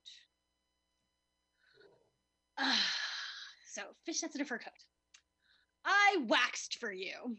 The result is that I'm leaking down Saki Hall with only the fishnets to save me.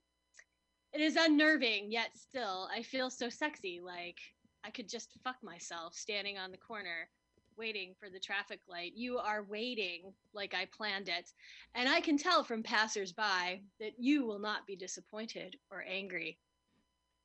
I know this power, and I'm supposed to use it wisely, much less have power at all. I think you will help me, but I am leaking. Powerful, but helpless, I leak. I know you have one hell of a broken heart. And I know how this will be. Smooth, you'll call all the shots, but you won't keep your game face. You won't even bother, and it's just the worst. The fishnets and the fur coat may be thrilling in an ashtray, New York kind of way. But you will never be ready, and the steady glowing fear in your eyes gives you away. Yeah, that glowing, it gives you away. That's my chick shit poem for tonight. Thanks everybody. And I guess, does Andy want to go again? Because otherwise that's it, I think. Or does anybody indeed want to go? Leslie, yes. You can go. I say you can go. I've asked to unmute you, and now I'm going to mute myself. Unmute. She's talking, but I can't hear her.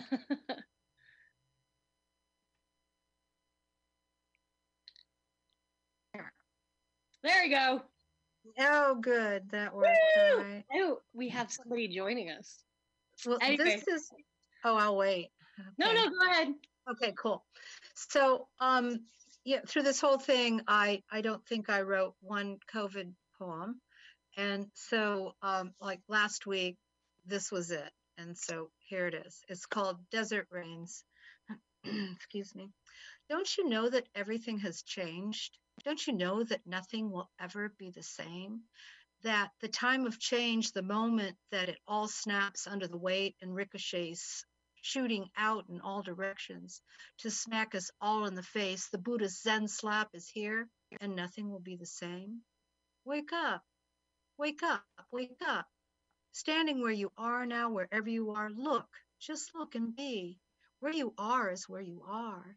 You are not inside a computer screen, a television news broadcast in the studio with the news anchors. You are not on the street with the protesters. You are not below the earth, the ground, the grounding of it, nor are you above earth, ungrounded. You are where you are. Where is that? That isness is where you are. We are as they, the wise ones, the seers, always said of us, we are that, and this life and our time here is here, and the here at once, as it always is and was, of inhabiting the many realms at once together. The veils between them sometimes whisper thin, sometimes a wall thick and impenetrable. The passages, the passageways, the doors visible at times, to some, at times, invisible to them. Invisible always to some, the multiple rooms, the plains and valleys, the snapshots of perception, which have no record here on earth, only that echo, shadow of knowing from the knowing of those who wrote it.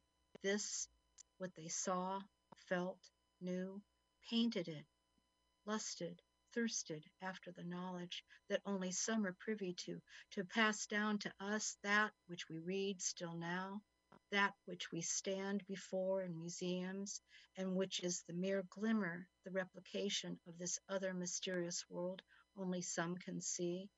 It is here now. It is our reality now. It is this world which always has been. is here now for us to see, for us in which we can be. Ah, shall we rejoice, dance in the street, eagerly await each new layer and nuance revealed to us now in this our lifetime, now, and not cower in fear and make up stories based on what was or what some think it was just months ago when they were at that time and always were in any time, off by a mile, the blind with eyes that could not see? How will we make this time from here? How will we be in this time from here? How will we take this time into us, hold it to us, hold it as us, and revel in it? How hold it to us and rejoice? Nothing is the same. Nothing will be the same. Nothing ever was the same that we thought it was. The skies have opened. Below, the earth is humming and resonating with this moment, this change upon us. How will it be? How will we be with this? How will we be with this? I hope we will be like children when in the desert finally it rains.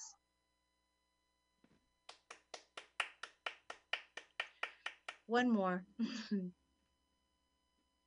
All right, so this one's called The GNC at Night. You are at the land's end when the sky is abject, facing the dark. See, you know when there is a stillness beyond waking and no lights. And then what do? You accept.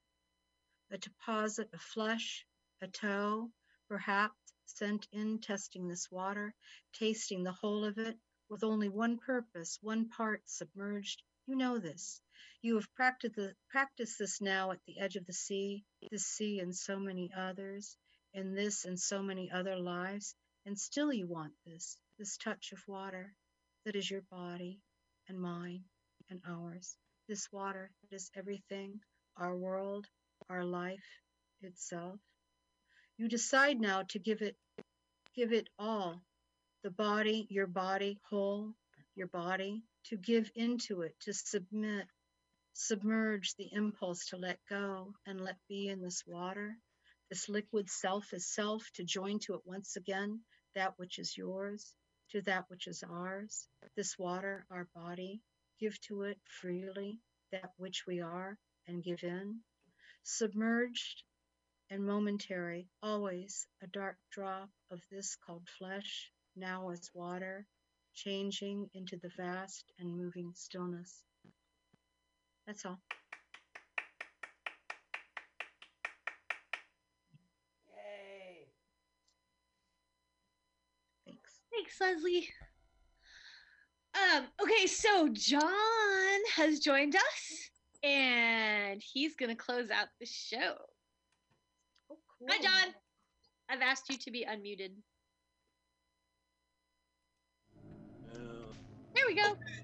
How about that? I'm unmuted. Cool. Yes, you are. 3 poems that work. That's great. Okay, that'll work here. Hold on. Cool. Okay, let's see.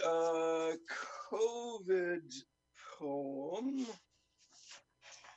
called Grocery Run. You know, because the only excitement I have lately is going to the grocery store.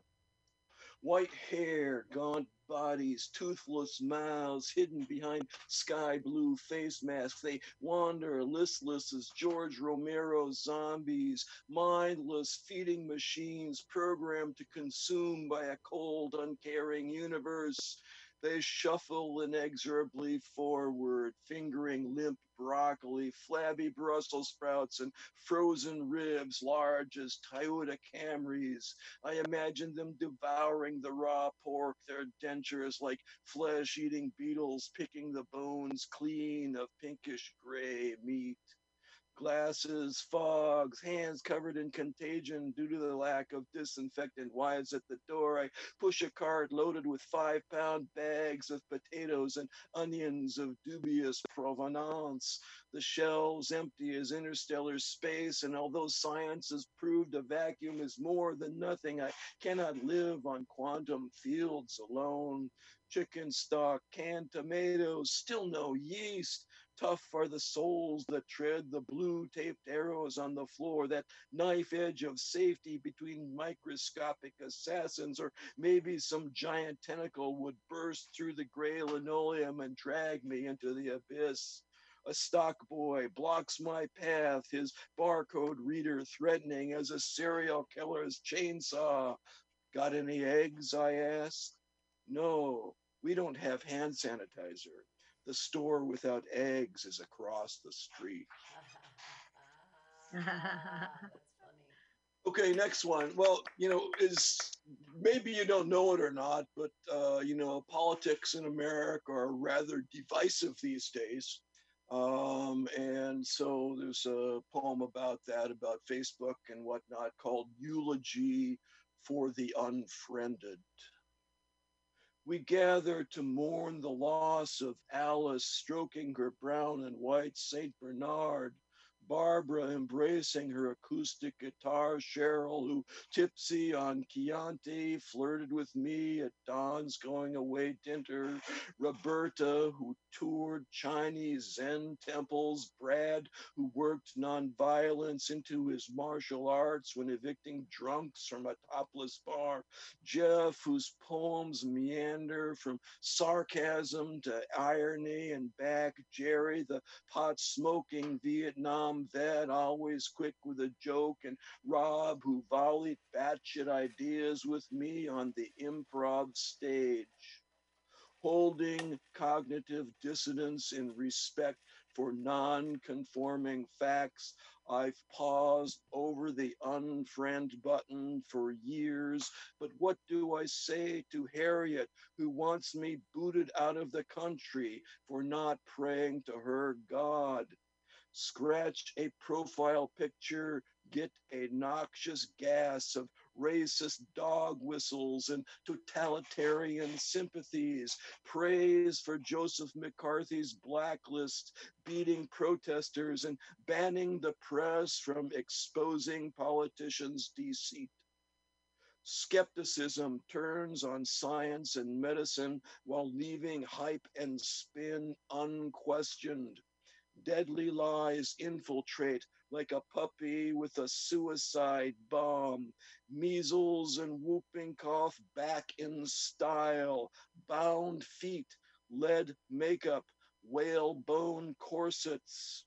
Friendship wears a warning sign. Trust an electric fence.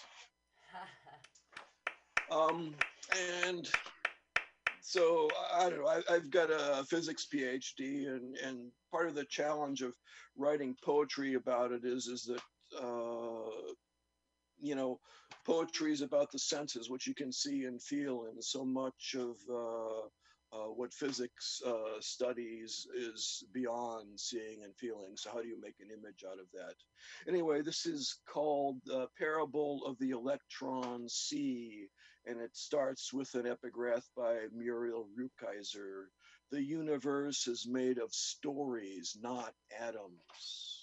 Sing math, O goddess of warped clocks, cannon shot falling past the earth and a universe empty save for a spinning carousel. Sing of heroes, masters of Hilbert space, and tensor transforms all who battle the two-headed dragon of confusion and convention. Sing of plucked strings and radio waves, of fields tossing energy like a beanbag from one hand to another. Sing of rail cars and flash bulbs, clocks made of mirrors and light, and elevators in outer space. Sing the dice roll of microscopic billiard balls, ultraviolet catastrophe in a cat both alive and dead. Sing of Heisenberg's microscope, spooky action at a distance, an electron tripping over itself, and the coyote riding trickster cutting space into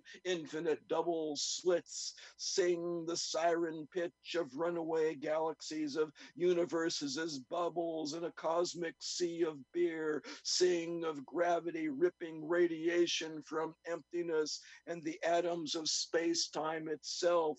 Sing of equations that yield nonsense, of pencils snapped in frustration, broken marriages, keyboards hurled at walls, and Ludwig Boltzmann dead by his own hand. Sing the will to go on. Schrodinger's cats. Schrodinger's cats. Yay, cats. Thank you. That was great. Knight B8 to C6. Oh my god, what the fuck? Thank you so much. I love that you added Schrodinger's cats. I love Schrodinger's cats. That's like my favorite. Cat is alive and dead in the box. I love that you added that. Yay! Thank you. Thank you. Yes. Yeah. Okay, well, so I guess that is us for tonight. That was Thanks awesome. everybody for coming. Thank you. Thanks I'm so glad that you got here just in time, John. Yes. But try to do a little supposedly, more normally we stuff. sort of just hang out. Yep. So. Well, like, I'll after a take us out of while- this. You guys are all amazing. Love, love, love from San Francisco. The podcast will be available. I'll tag it to everything. Thank you again for an awesome reading. I love the strange themes that came out tonight. There was like a fish theme. There was some, I thought it was going to be a motorcycle theme, but Aaron, I love your dissertation, and I can't wait to see it performed anywhere in any context. It's going to be amazing. I'll see everybody next week. Yay! Punk. MutinyRadio.fm has the best programming the internet ocean has to offer you. I bet my peg leg on it, or I ain't scurvy shit-faced McRat.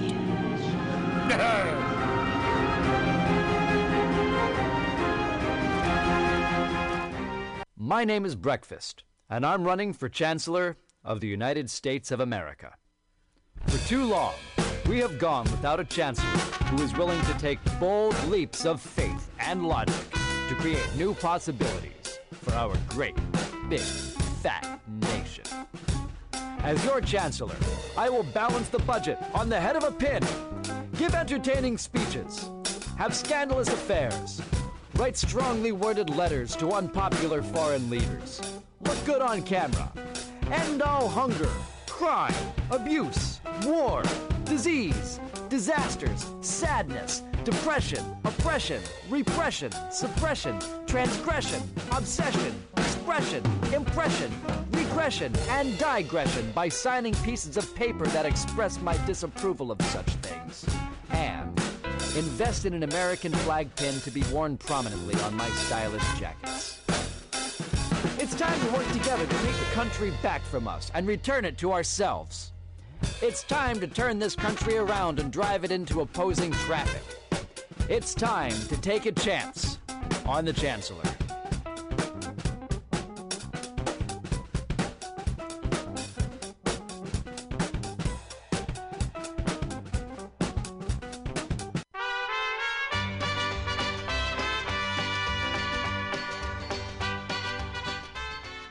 I am Italian, and we brought you fascismus with Mussolini, and before that, the Romans.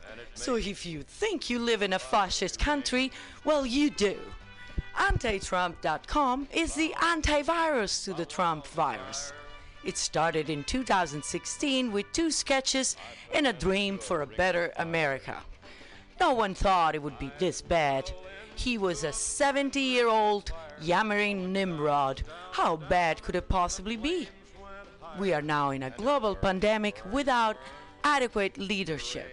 Individual politics are not important. We need to rally behind curing the Trump virus. Go to antitrump.com.